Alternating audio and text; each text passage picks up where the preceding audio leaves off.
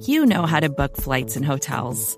All you're missing is a tool to help you plan that unbelievable travel experience. That's why you need Viator. Book guided tours, excursions, and more in one place. There are over 300,000 travel experiences to choose from, so you can find something for everyone. And Viator offers free cancellation and 24/7 customer support for worry-free travel. Download the Viator app now and use code Viator10 for 10% off your first booking in the app. Find travel experiences for you. Do more with Viator.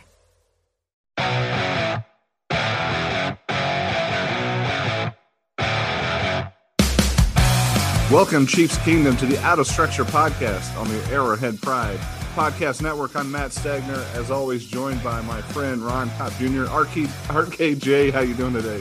RKJ, wow, how did you know? That's my work email, actually, rkj@blank.org. So I don't want to give away the whole email, I guess. So I mean, we got I'm doing good this morning. How about yourself, Matt? I'm good. There's OBJ. There's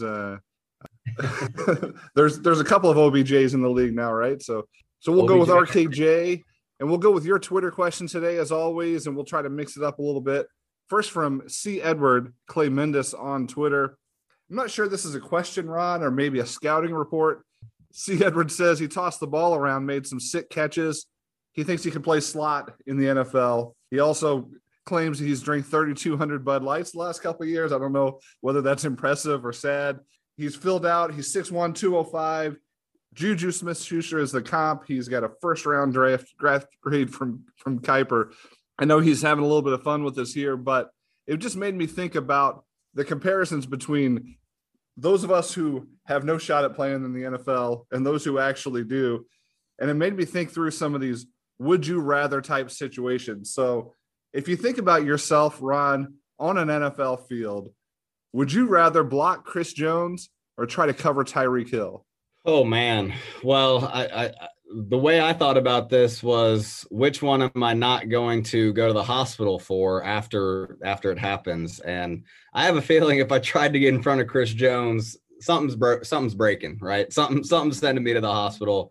Covering Tyreek, I guess, maybe the ankles get broken in that case, but at least my dignity might get broken in half by trying to cover Tyreek, but at least I'll still be alive. I still won't be all bruised up and put in the hospital. So I said cover Tyreek. I played a little corner back in my day, so I could see how it goes. What's your position? What's your scouting report, Ron? Well, I was a quarterback in high school, so I didn't actually play much defense in my senior year, but I was playing some cornerback. I'm 5'9" too, so I'm not probably doing very well against Jones, and I got the height advantage. Maybe I'm a little maybe taller than Tyreek. Hopefully, maybe, I don't know. He's probably about the same height as me, so that's pretty close. I'm gonna go with covering Tyreek. I think I could.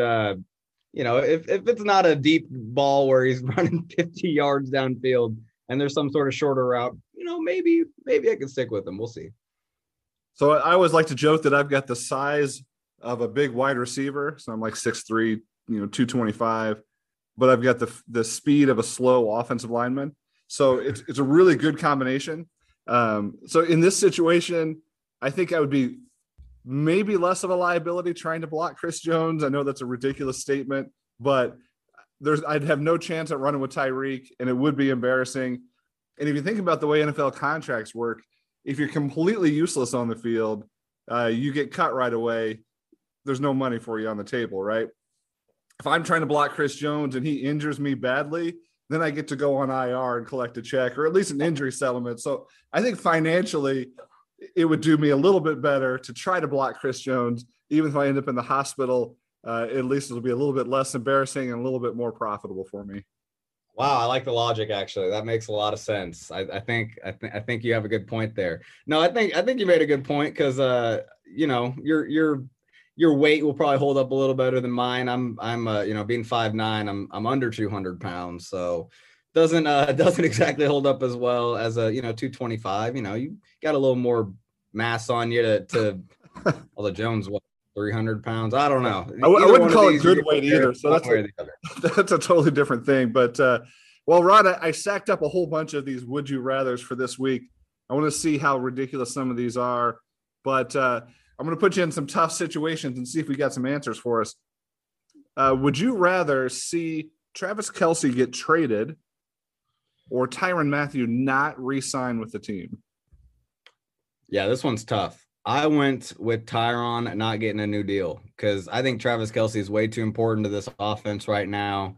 If he was off the team, all of a sudden, this receiving core is not as impressive as we like to make it seem when we have Kelce and Hill at the top. No matter what you have behind him, it's an impressive receiving core. But if you just have a Hill, man, that leaves a lot to be desired. I know we have Noah Gray coming in. People are excited about him to use that Kelce role and may not be as much of a step down in terms of being a receiver, but obviously Kelce is a Hall of Famer eventually, a multiple-time All-Pro. If Matthew doesn't get a deal done, at least we have Juan Thornhill coming in the mix. At least we have some good young DBs. L'Jarius Sneed's showing up as a slot defender, which we know Matthew has covered at times before. So it would suck to not see Tyrann Mathieu in Kansas City any longer, but at the same time, Kelce's way too valuable to this team. I gotta go Kelce staying. Yeah, I don't care what the return is on that trade. That the Chiefs lose that deal if Kelce gets traded. And you're right. The state of this group of pass catchers really depends on Kelce. He's the probably the most irreplaceable on the player on the team, not named Patrick Mahomes.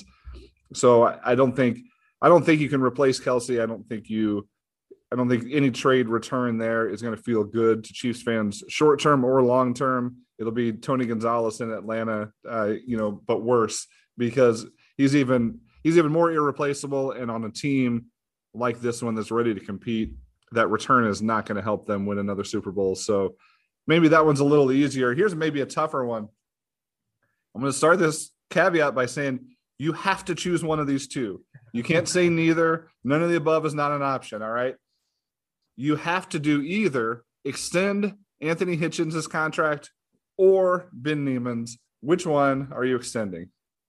Man, well, while this is tough, I mean, at the same time, I can't in my right mind extend Niemann any further than he can be. So I have to say Hitchens. With the way you carve it out in your mind, maybe is you're saying, hey, now that we have Gay and Bolton, maybe they can just be the situational linebackers, the Will and the Sam, and in dime, they're both on the field, or, one of them's on the field. And Hitchens is just this Mike that's in the base and the run heavy nickel formations as well.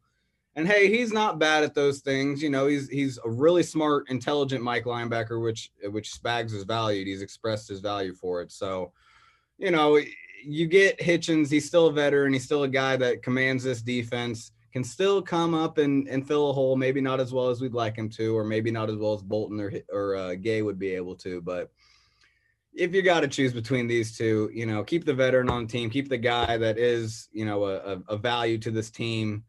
Niemann, I can't justify making him having his contract any longer than it is already. I added this question just for you based on your comments last week, I think, on Ben Niemann. But part of your point on Niemann was that you thought he was blocking some of the younger players' development a little bit. You can make that same argument for Hitchens. As long as Hitchens is around, Bolton can't be the Mike. And eventually, Bolton needs to be the Mike. I mean, you drafted him for that purpose. You drafted him early, and so I would almost prefer to keep Niemann around because that he's a great special teams player and he's a role player on defense, and he's not going to get in the way of Bolton or Gay in their development. I'm not sure how you'd line up in the base defense, the three starting linebackers if you didn't have Hitchens, but I think they could figure it out if they had to.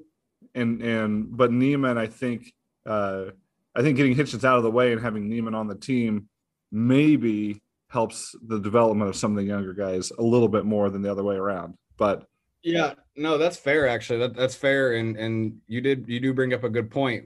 Who's the better depth piece? Hitchens on the bench isn't very valuable, and you got to think about, extending him, how much money, would cost for each of them. So Niemann as a depth piece, maybe it's a cheap extension. And he is a guy that, backing up Gay and Bolton, he knows the defense. He's a guy that's played in it for a while. So yeah, maybe you're right. Maybe having someone that does fit as a depth piece more than a starter, Hitchens as a starter, he has to be on the field. You're not re-signing him. And like you said, with the special teams prowess too. So, and the size of the contract too. You think about Neiman's contract is not going to prevent the Chiefs from signing other free agents or extending somebody else's contract. Hitchens might. I mean, he's got a substantial salary and he's not going to take a big pay cut. So, yeah, all right, that's interesting.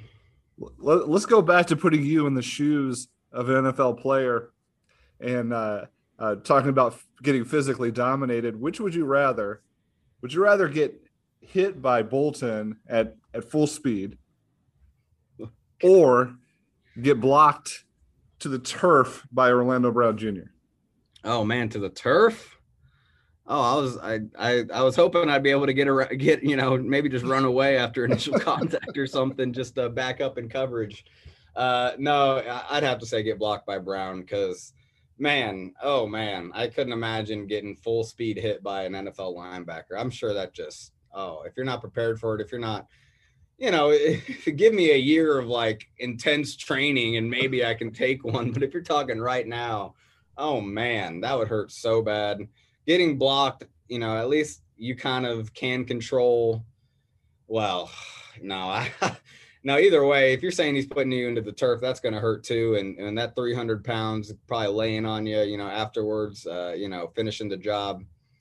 Man, that is tough. But I'm going to get blocked by Brown because, I'll put a little swim move on him and, stay up. I'm not putting a juke move on Nick Bolton. Heck no, that is not happening. I'm not quick enough for that. He's getting me. Nick Bolton is a guy that likes to hit, and he throws everything he's got into some of those hits from college. You saw that on tape. So he's getting his money's worth. If he's got some chump lining up out there to take a hit from him, he's not going to take it easy on you. He's going to get a running start, and that's going to be ugly. So I think I'd have to agree. But you're right. Really, the thing that tips the scales, pun intended, is whether or not Brown lands on you after the block. Like, yeah, him pushing you to the turf, fine, whatever, you get back up. Him pancaking you and laying on top of you, that might be a different story. Yeah, he's a big dude. He is a very big dude. So I don't know about that, but I think we're smart on that. I think we saved some hospital bills doing the other one, or getting blocked by Brown. So I'm looking forward to seeing some of these guys at camp. This offensive line is going to have a different look to it, starting with Brown and just the size, of some of these guys. Sometimes like when you see Eric Fisher, especially without pads on, he's a lean guy. He looks like he's in shape. Yeah. He's tall, but like there's no gut. He's not, that's a different look. When you see Orlando Brown Jr., you're like that is a massive human being. He just looks like an old school offensive lineman, doesn't he? Yeah, exactly. No, you're right. I've always thought that about Fisher. It's, I've always thought he looks small for an NFL offensive lineman. And then you realize he's like 6'7", whatever, 300, whatever. And you're like, oh, he's just really fit for an offensive lineman, fitter than some of the other guys. Yeah. But you're right. Chiefs are trying to get beefier. And some of those beefier guys, I love using that word for some reason, beefy. I just continue to use it. But it ties into our next would you rather that you thought up for us. And I think this is a good one too.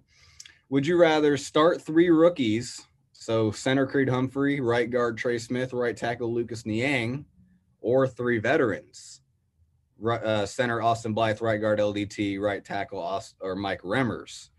So would you rather have 3 rookies or 3 vets? This is a tough one, I think, because I think ideally everyone wants a mix. You don't want all 3 of one, all 3 of the other. But if we have to choose between them, Stags, I'll start with you. So this one's actually, I think, one of the easier ones on the list for me because I think all else equal, you go with the 3 rookies. You want your young players to get on the field, have a chance to develop. If they win those jobs over the veterans, it's because they're just dominating in practice. Like Andy Reid is not going to hand 3 offensive line jobs to rookies without them absolutely earning it. And so if that were to happen, I think that's best case scenario. The 3 veterans listed here, especially Blythe has been completely invisible so far in the offseason program. LDT just coming back, just getting back in the swing of things. and Mike Remmers, who, is a great all-around utility guy, but I would love to see him in that position rather than as a starter. So for me, it's a no-brainer. Give me the 3 rookies all day long, and let's grow with them in these roles. And again, I think it's just a great sign if they happen to win those jobs. Yeah, I'm with you. I picked 3 rookies as well. I think about it, and it's kind of in the same vein you were talking about, but we just got to understand that. I know as fans, we want to win right now. We want to get another Super Bowl right now, but this really is a long-term thing. We are in a long-term, we are just at the beginning of this long-term dynasty, hopefully, that we're building here. And, in 4 or 5 years, Mahomes is still going to be, at his prime and everything. We need these linemen to be ready to be in their primes as well. And I think the quicker, the better they get on the field, the quicker they can, progress into the starters they need to be. So yeah, if that's the case, I'd rather get my lumps in now with these rookies. I'd rather, hey, if they have some struggles in their first year, at least they're getting that experience. So in year 2, year 3, year 4, they're really good starters because they got that experience their rookie year. 3 vets, I mean, and it's one thing if these vets are a little more talented, but I mean, I know, are any of these guys super exciting? I mean, Blythe has been a starter in this league. I actually, I'll plug my top 20 piece on Arrowhead Pride. I actually had LDT as my 18th most important player in 2021, which was the only guy I was kind of iffy on even putting on the list. But the more I think about it, experienced guard, veteran guard, last time we saw him in that Super Bowl run, he was playing really well. I think we should point that out. I know in the Super Bowl he didn't have the greatest game, but that Super Bowl run, he was playing pretty well. So I think LDT needs a little more respect than I've been putting on his name maybe this offseason and some others. But when you're talking about this question as a whole, 3 rookies or 3 vets, give the rookies their playing time now, get them going, and then so for in the future they can get to starter level quicker. I can't believe you used the dynasty word. I thought we stopped doing that after that first Super Bowl. When everybody, I think a lot of people felt like that was a little bit of a jinx coming into last year, talking about the dynasty. Well, maybe it's a prediction then, because come on, guys, we'll be winning a few more Super Bowls in the near future, and we'll be saying that word again quite a bit. So it's coming. It is. Super Bowls are the new normal. You got to expect it, and normally that would mean you go with your veterans because they're, like you said, it's a ready-made team. It's a experienced team. It's a competitive team right now. You don't want to take your lumps or growing pains, but they also have 2, all Pro Bowl types on the left side of the line. So it's not like their entire offensive line is going to be questionable. And again, I think the statement that it would make for those 3 guys, those 3 young guys to start, is that they're already better than Blythe, LET, Remmers, Wiley, Allegretti, a whole bunch of other guys, right? They've won a competition over a bunch of players. And again, I think that's a great sign, short-term and long-term. Yeah, you'd hope that, and ideally, like I kind of said at the beginning, you kind of want to mix. You don't want maybe all 3 of those positions being rookies, because they are 1, 2, 3 right next to each other. You're not kind of mixed in between veterans or anything. Humphrey gets the benefit of having Tooney to his left. But at the same time, that one side being Brown and Tooney, that already gives you such a solid foundation. Having that side, knowing that side is going to be set, it does give you a little more wiggle room to put rookies out there on the right side. Well, maybe a more fun would you rather here. Would you rather see Clyde Edwards-Helaire get 2,000 total yards, or would you rather see Patrick Mahomes throw for 6,000? Oh man, this is easy for me. I mean, I know it'd be cool to see Clyde go off like that, but let's just get this GOAT conversation going even stronger. Let's just have Mahomes just blow out all the records. I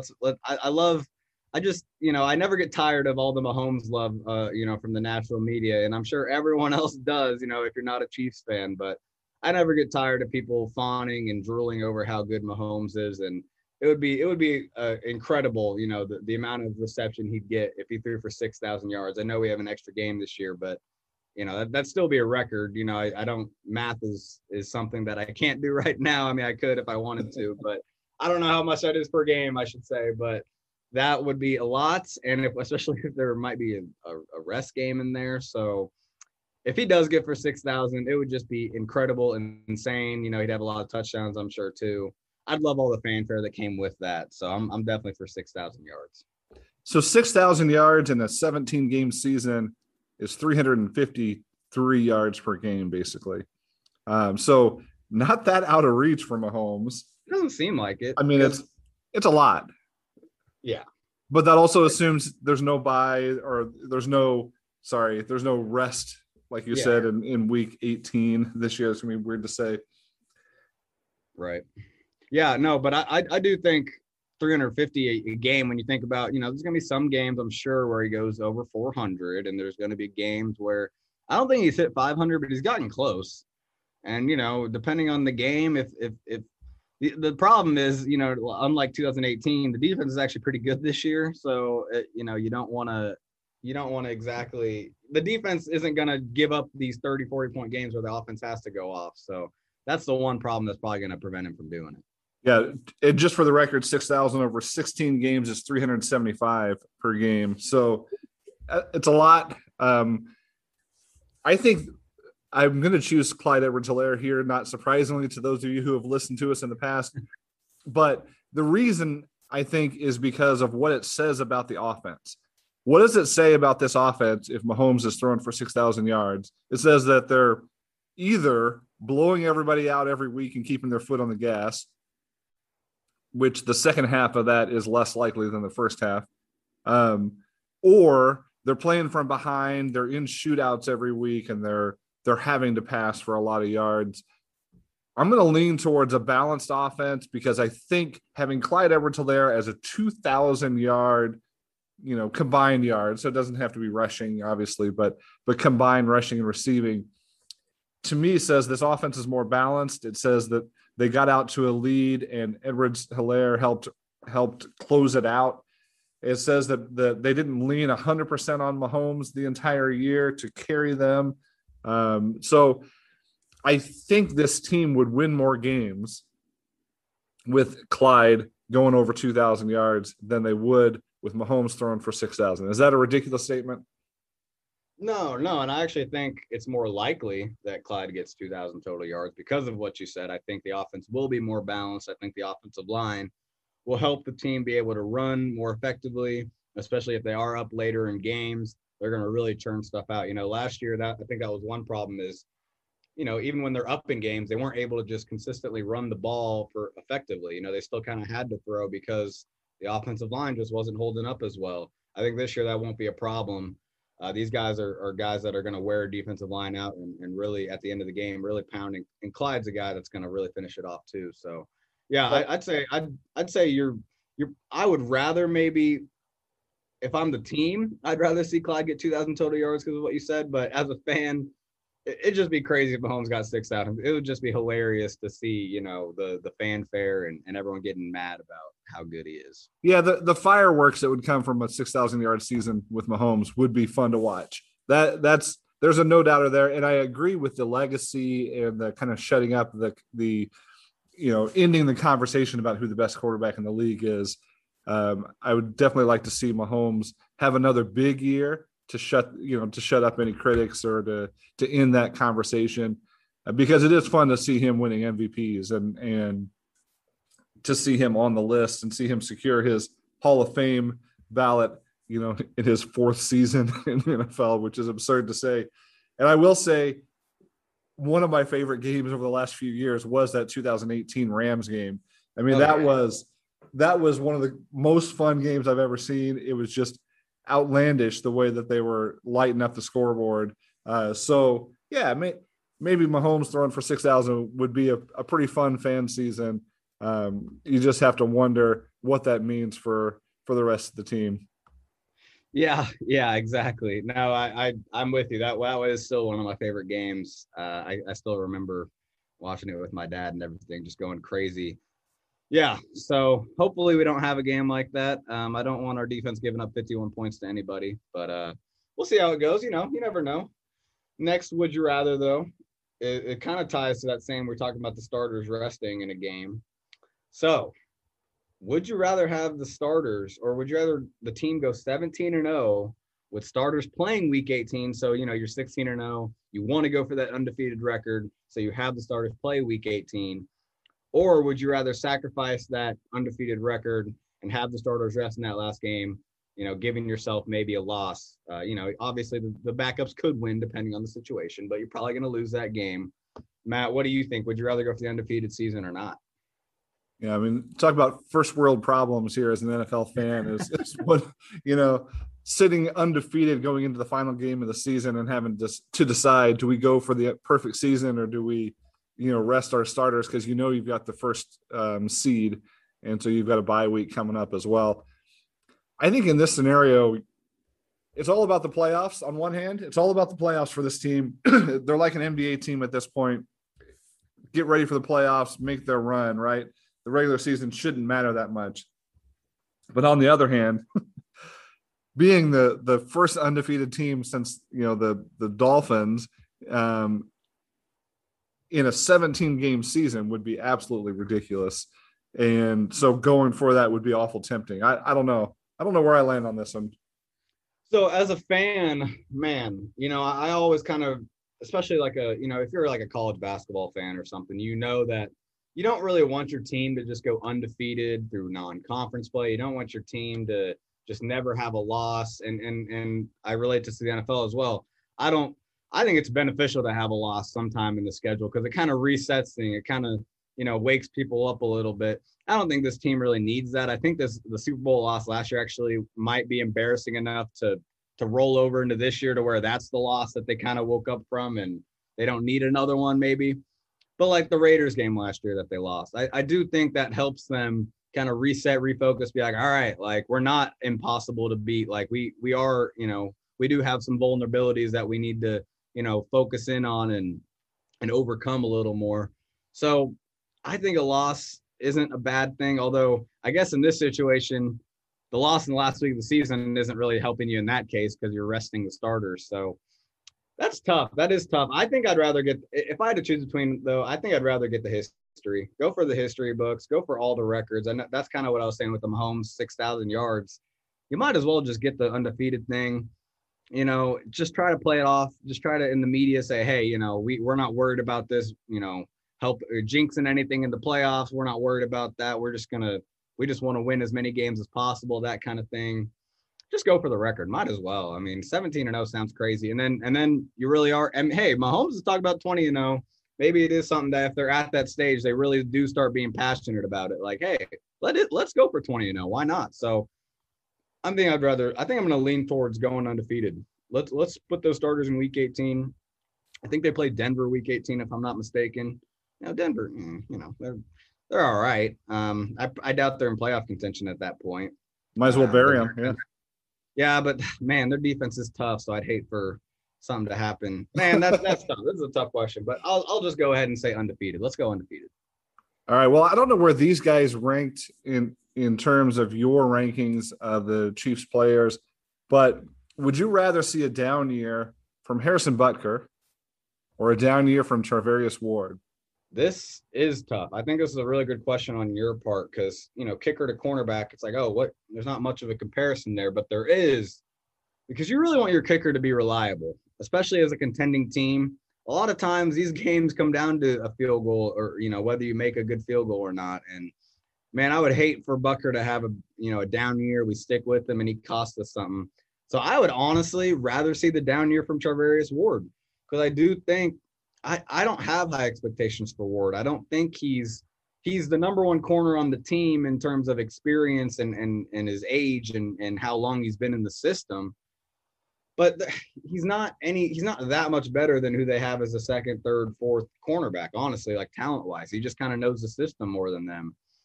And he's played longer than them, obviously, like a Mike Hughes or DeAndre Baker. They've played, but just maybe not as much as Ward has in the NFL. So if Ward has a down year, I just think they might be able to get that production that he could have had, that good production out of the guys behind him. If Butker has a down year, then you're thinking about cutting him and then bringing in a guy in the middle of the season. And then, that's a huge mess for a contending team. Those kickers really need to be reliable. I think I'd rather see Butker be reliable and have Ward have a down year than vice versa. Yeah, I agree. I thought this might be tough just because Charvarius Ward is the one experienced guy who's been in the system. If I had said L'Jarius Sneed, instead, this would have been a little bit tougher. but without Ward, you've got all, first, second year players and complete unknowns. Like you really got a young room back there. Ward, to me, brings a little bit of stability to this group, even if he's not the top end of it. But you're right, though. For a Super Bowl competitive team, you can't have a kicker missing kicks, man. Even the extra points that he missed last year were concerning, but he hit the game winners and the game tying field goals when they needed him. If he starts missing those and they're losing games strictly because of that, then that's pretty catastrophic. So one final would you rather here before we take a break. Would you rather have this team be the number one offense in the league or be a top 10 defense? So this assumes that you're number one in offense and you've got a terrible defense, or your top 10 defense, but your offense takes a step back. Well, I definitely got to say top 10 defense, because I think even if the offense steps back, as long as we're assuming that Patrick Mahomes is the quarterback, statistically, I don't really care where they end up. I just know, they're going to have a chance to win all these games, especially if they do have a top 10 defense. Yeah, I'd way rather have a top 10 defense. I think we've seen the offense be number one without a good defense. And hey, it didn't work out. We didn't even get to the Super Bowl. So I think the top 10 defense is really important, and it gives Mahomes, a little more leeway to not be as great and just to, manage the game. And he is a good manager at that point as well. Yeah, this year might be a lot about balance and balance between running and passing, balance between offense and defense. Being a complete team, I think is probably better than being the 2018 Chiefs again. With that, let's take a quick break. On the Out of Structure podcast, we'll be right back with you with more of your Twitter questions. Vacations can be tricky. You already know how to book flights and hotels, but now the only thing you're missing is, the actual travel experience. Because is it really a vacation if you're just sitting around like you would at home? You need a tool to get the most out of your time away. That's where Viator steps in. You can book guided tours, activities, excursions, and more in one place to make your trip truly unforgettable. Viator has over 300,000 travel experiences to choose from. Everything from simple tours to extreme adventures and all the niche, interesting stuff in between. So you can plan something that everyone you're traveling with will enjoy. Real traveler reviews give the inside scoop from people who already been on the experiences you're considering, so you can plan with confidence. Free cancellation helps you plan for the unexpected. And 24/7 customer support means you can travel worry-free. Download the Viator app now and use code Viator10 for 10% off your first booking in the app. Find travel experiences for you. Do more with Viator. Hey, this is Scott Galloway, author, professor, entrepreneur, and most importantly, host of the Prop G podcast. We got a special series running on right now called The Future of Work, where I answer all your questions on, surprise, the future of work. Questions including, what are we missing when we work remotely? Or how do we handle work-life balance when a major opportunity comes knocking? From the provocative to the technical, we're offering insights you won't want to miss. So tune in to The Future of Work, a Prop G Pod special sponsored by Canva. You can find it on the Prop G Pod wherever you get your podcasts. And we're back. Thanks for sticking with us on the Out of Structure podcast. We're digging into your Twitter questions, and there's a bunch of wide receiver questions. I'm going to try to just put them all together here. I know this is a position everybody wants to talk about. We're still not sure how the depth chart is going to play out at wide receiver. We've seen some conflicting reports out there, a lot of speculation. So Clyde World, Mahomes to CEH, asked about Jody Fortson. Is this the year he gets called up? We had Rob at Jake Smith Bob. Can Cornell Powell step in and be the wide receiver 3? Aaron Walker, Aaron W502 says, what are the chances they trade for N'Keal Harry? So let's talk a little bit about the wide receiver room and how we think it's going to play out. And would Harry be a good addition to that room? Ron, go ahead and kick that off. Well, I can start off with Harry because I think that is an interesting storyline all of a sudden. New England just buried him on their depth chart, even though he was a first-round pick just a couple years ago. I actually was a fan of N'Keal Harry coming out. I didn't think he was a first-round pick. I think that was a mistake on the Patriots' part, and maybe that plays into this.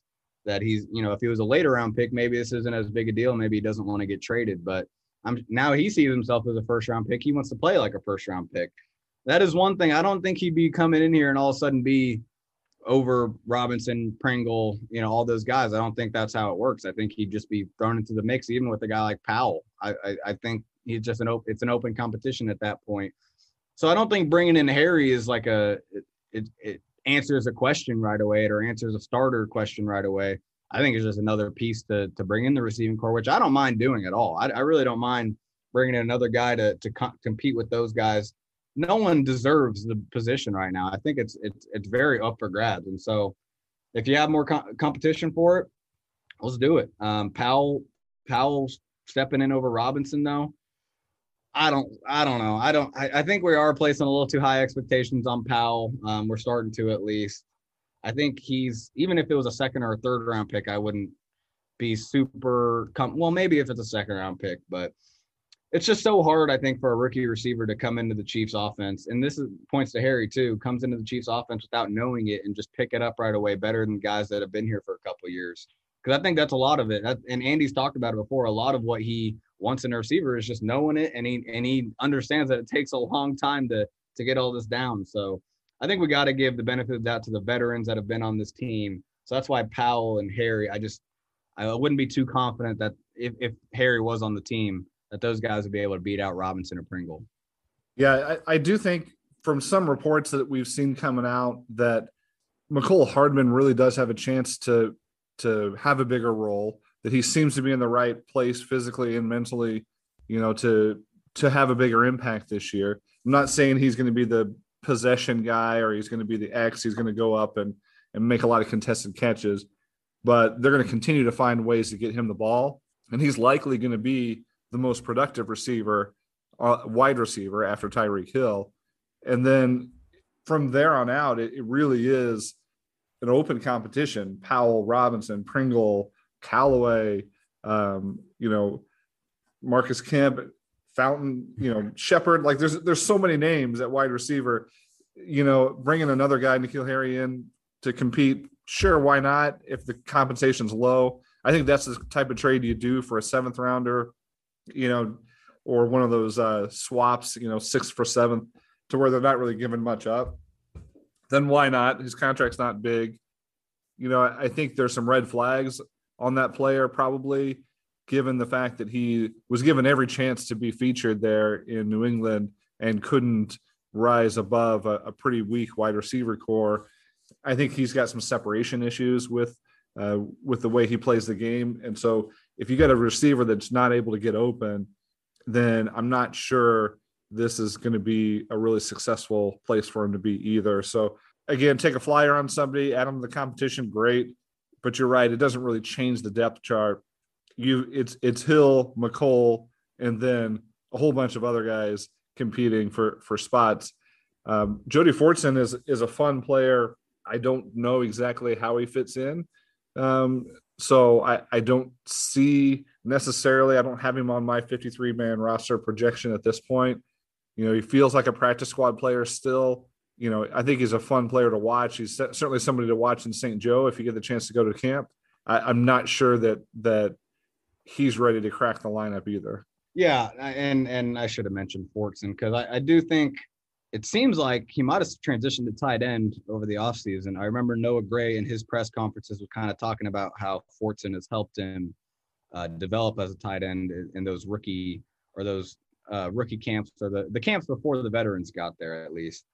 So maybe that was just because they didn't have another tight end. They needed him to fill in, but it sure seemed like maybe they were trying to work him out at tight end just because they know he's not going to make it as a receiver.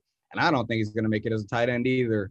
So, yeah, I think that's one of those guys that, you see a big dude going up and getting a ball and you're like, oh, there's got to be a role for him on the team somewhere, right? And the Chiefs don't really operate like that. They don't have big possession guys. They want guys that can separate. And like you mentioned, and that's another thing with Harry, like you said, he doesn't separate. And that might be a reason why he's not even considered for the Chiefs. I did see betting lines, and I don't think they were part of I didn't see them in the mix for the odds to get traded to or whatever. So yeah, I think Harry might not fit what the Chiefs want anyway.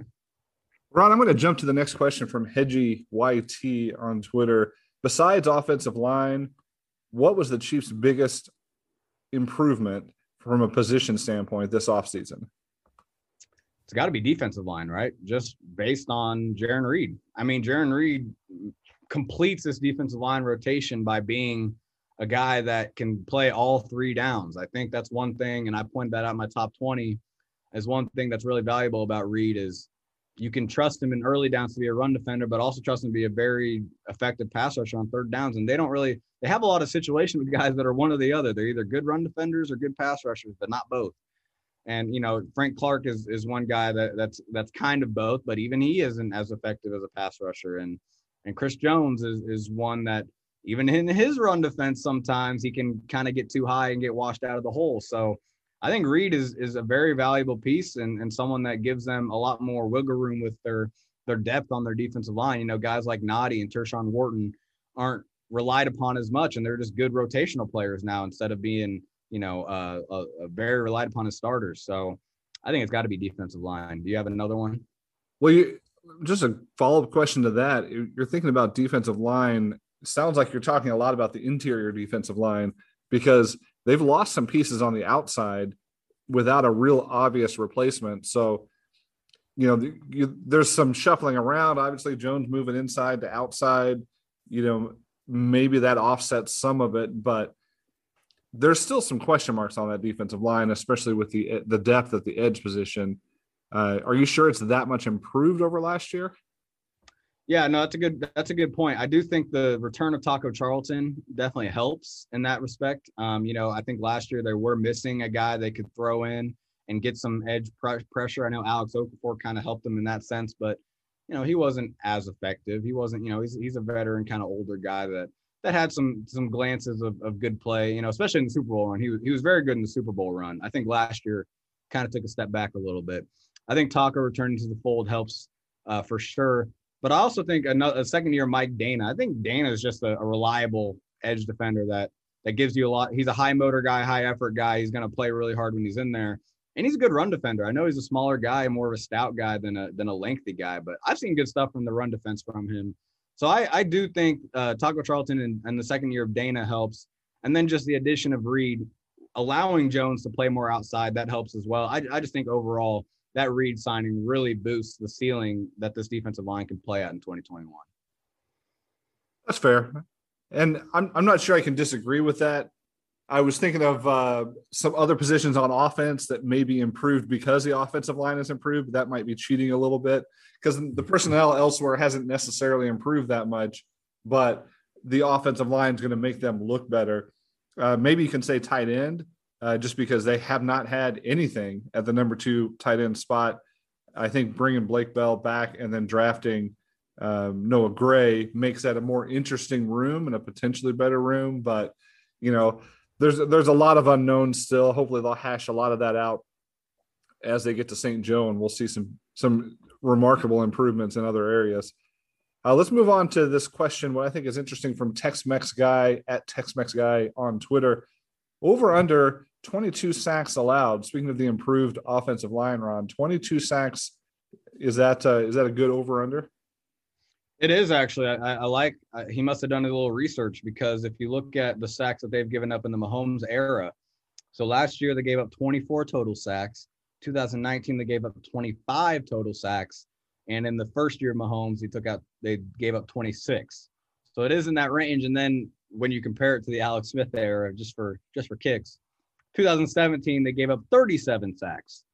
Wow. So Mahomes, this one thing about this is Mahomes does a really good job of avoiding sacks. Whether it's scrambling out of the way or getting rid of the ball before he does get hit, or just getting the ball out of his hands quicker than a guy like Alex Smith, who sometimes, if it wasn't there, he'd kind of just crunch up, crab up, roll up, and get sacked. So I think it's a good number because if we are talking about the offensive line improving, you got to imagine they get a better number than the 24 sacks last year, along with Mahomes being a better, another year of experience, another year of understanding how to get out of sacks and all that kind of thing. So I think it's a good number. I'll go under. I really am.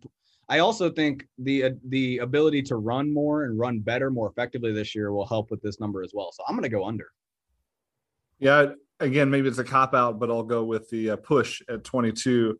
I think so because I definitely improved on the offensive line, definitely, have the ability of Mahomes to escape some sacks. You're going to have some growing pains here and there. They're still going to be throwing the ball a fair amount. So I don't know how low you can get that number.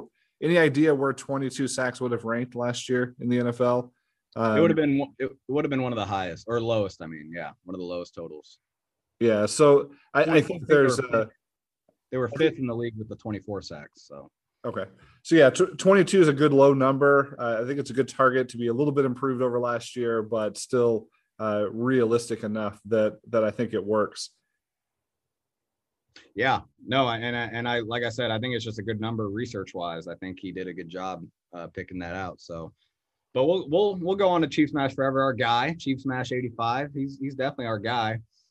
I like this question. What quarterback did you most build yourself up on when they came to the team? I remember discussing at length how Matt Castle had been training to improve, one great season, but loved the Kenny Powers commercial. P.S. No Mahomes on this one, gentlemen. So Chief Smash saying we can't pick Mahomes for this question. Stags, as an older gentleman, as a veteran in this Chiefs fandom, was there a guy from back in the day that you really, really were buying into as a guy that could be the next guy for the Chiefs? Man, thanks for calling out the age there. I appreciate it. We did go through years and years of trying to talk ourselves into quarterbacks, and it happened every season. It seems like, and it was never realistic looking back. But Brody Croyle was drafted, and you're like, this guy's got a cannon. He's gonna be great. Elvis Grbac came in. You're like, all right, this is the next successful quarterback. You've got obviously Joe Montana when he came in. You're like, oh, this guy's going to play like he's 22 again. Every year it was somebody different. Chiefs fans trying to talk ourselves into quarterbacks that just, for one reason or another, just weren't quite there. I remember doing the same thing with Dave Craig, saying Dave Craig is good enough to lead this team deep into the playoffs based on his ability and what we saw in Seattle. So yeah, it was year in, year out. There's so many options for this. I'm not really sure who to pick. Definitely Matt Castle would have been on that list. I think we talked about how, when that trade happened, everybody thought, he just had a big season. Maybe it's fool's gold, but, they got a steal with this trade because they threw in Mike Vrabel for the second round pick. And all of a sudden they got a steal, and this guy is going to lead them to the promised land. Every one of those quarterbacks had things about them that you could like, and you could talk yourself into it. But every one of them needed everything around them to be so perfect. And even then it wasn't going to play out. So I'm not sure how to narrow it down to just one, because this is the entire Chiefs fan experience up until Mahomes was trying to talk ourselves into quarterbacks.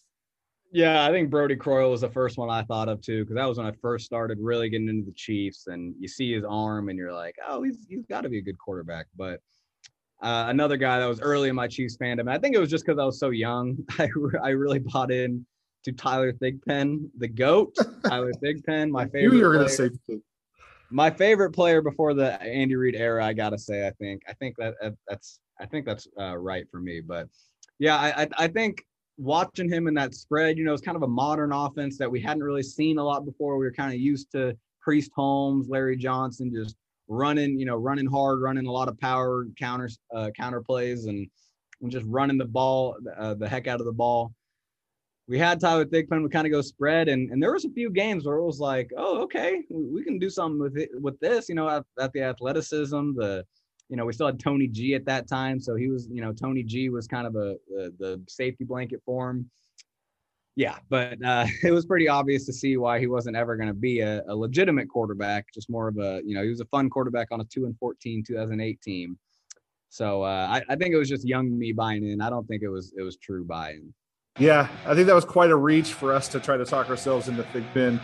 As fun as he was to watch, he never really felt like a full-time, permanent quarterback solution. Yeah. So, all right, guys, thanks for listening to today's Arrowhead Pride podcast network, the Out of Structure podcast. Appreciate you listening. 5-star reviews, 5-star ratings, anywhere you can. We'll be back next week with more Twitter answers to your questions, and we'll see you next time. Thanks for listening in.